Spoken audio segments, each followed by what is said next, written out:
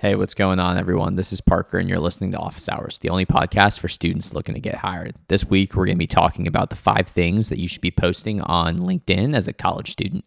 Number 1, I would say you could post about group projects that you've taken and are in class doing, as well as what you've learned from that.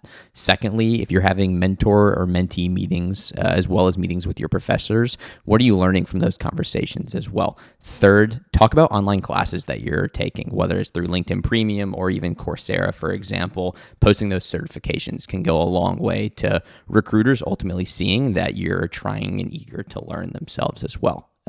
Fourth, I would say it would be general news about the industry that you're looking to get into, as well as opinions about that specific news. That could be as simple as talking about current events and what your beliefs are for that, maybe even tagging some friends that are interested in that industry as well. And fifth and finally, I would say talk about things that your student group or club that you're in, that you're with are talking about, and what you're doing, why you're doing it, ultimately, and what positions that you're holding. Those are the 5 things that you can post. Now, ultimately, how do you actually post consistent content on LinkedIn? We would say take those 5 topics, create 5 subtopics for each of those topics, and then come up with 2 posts per topic total. So you have 50 posts right there for your LinkedIn to be able to post weekly and grow your brand.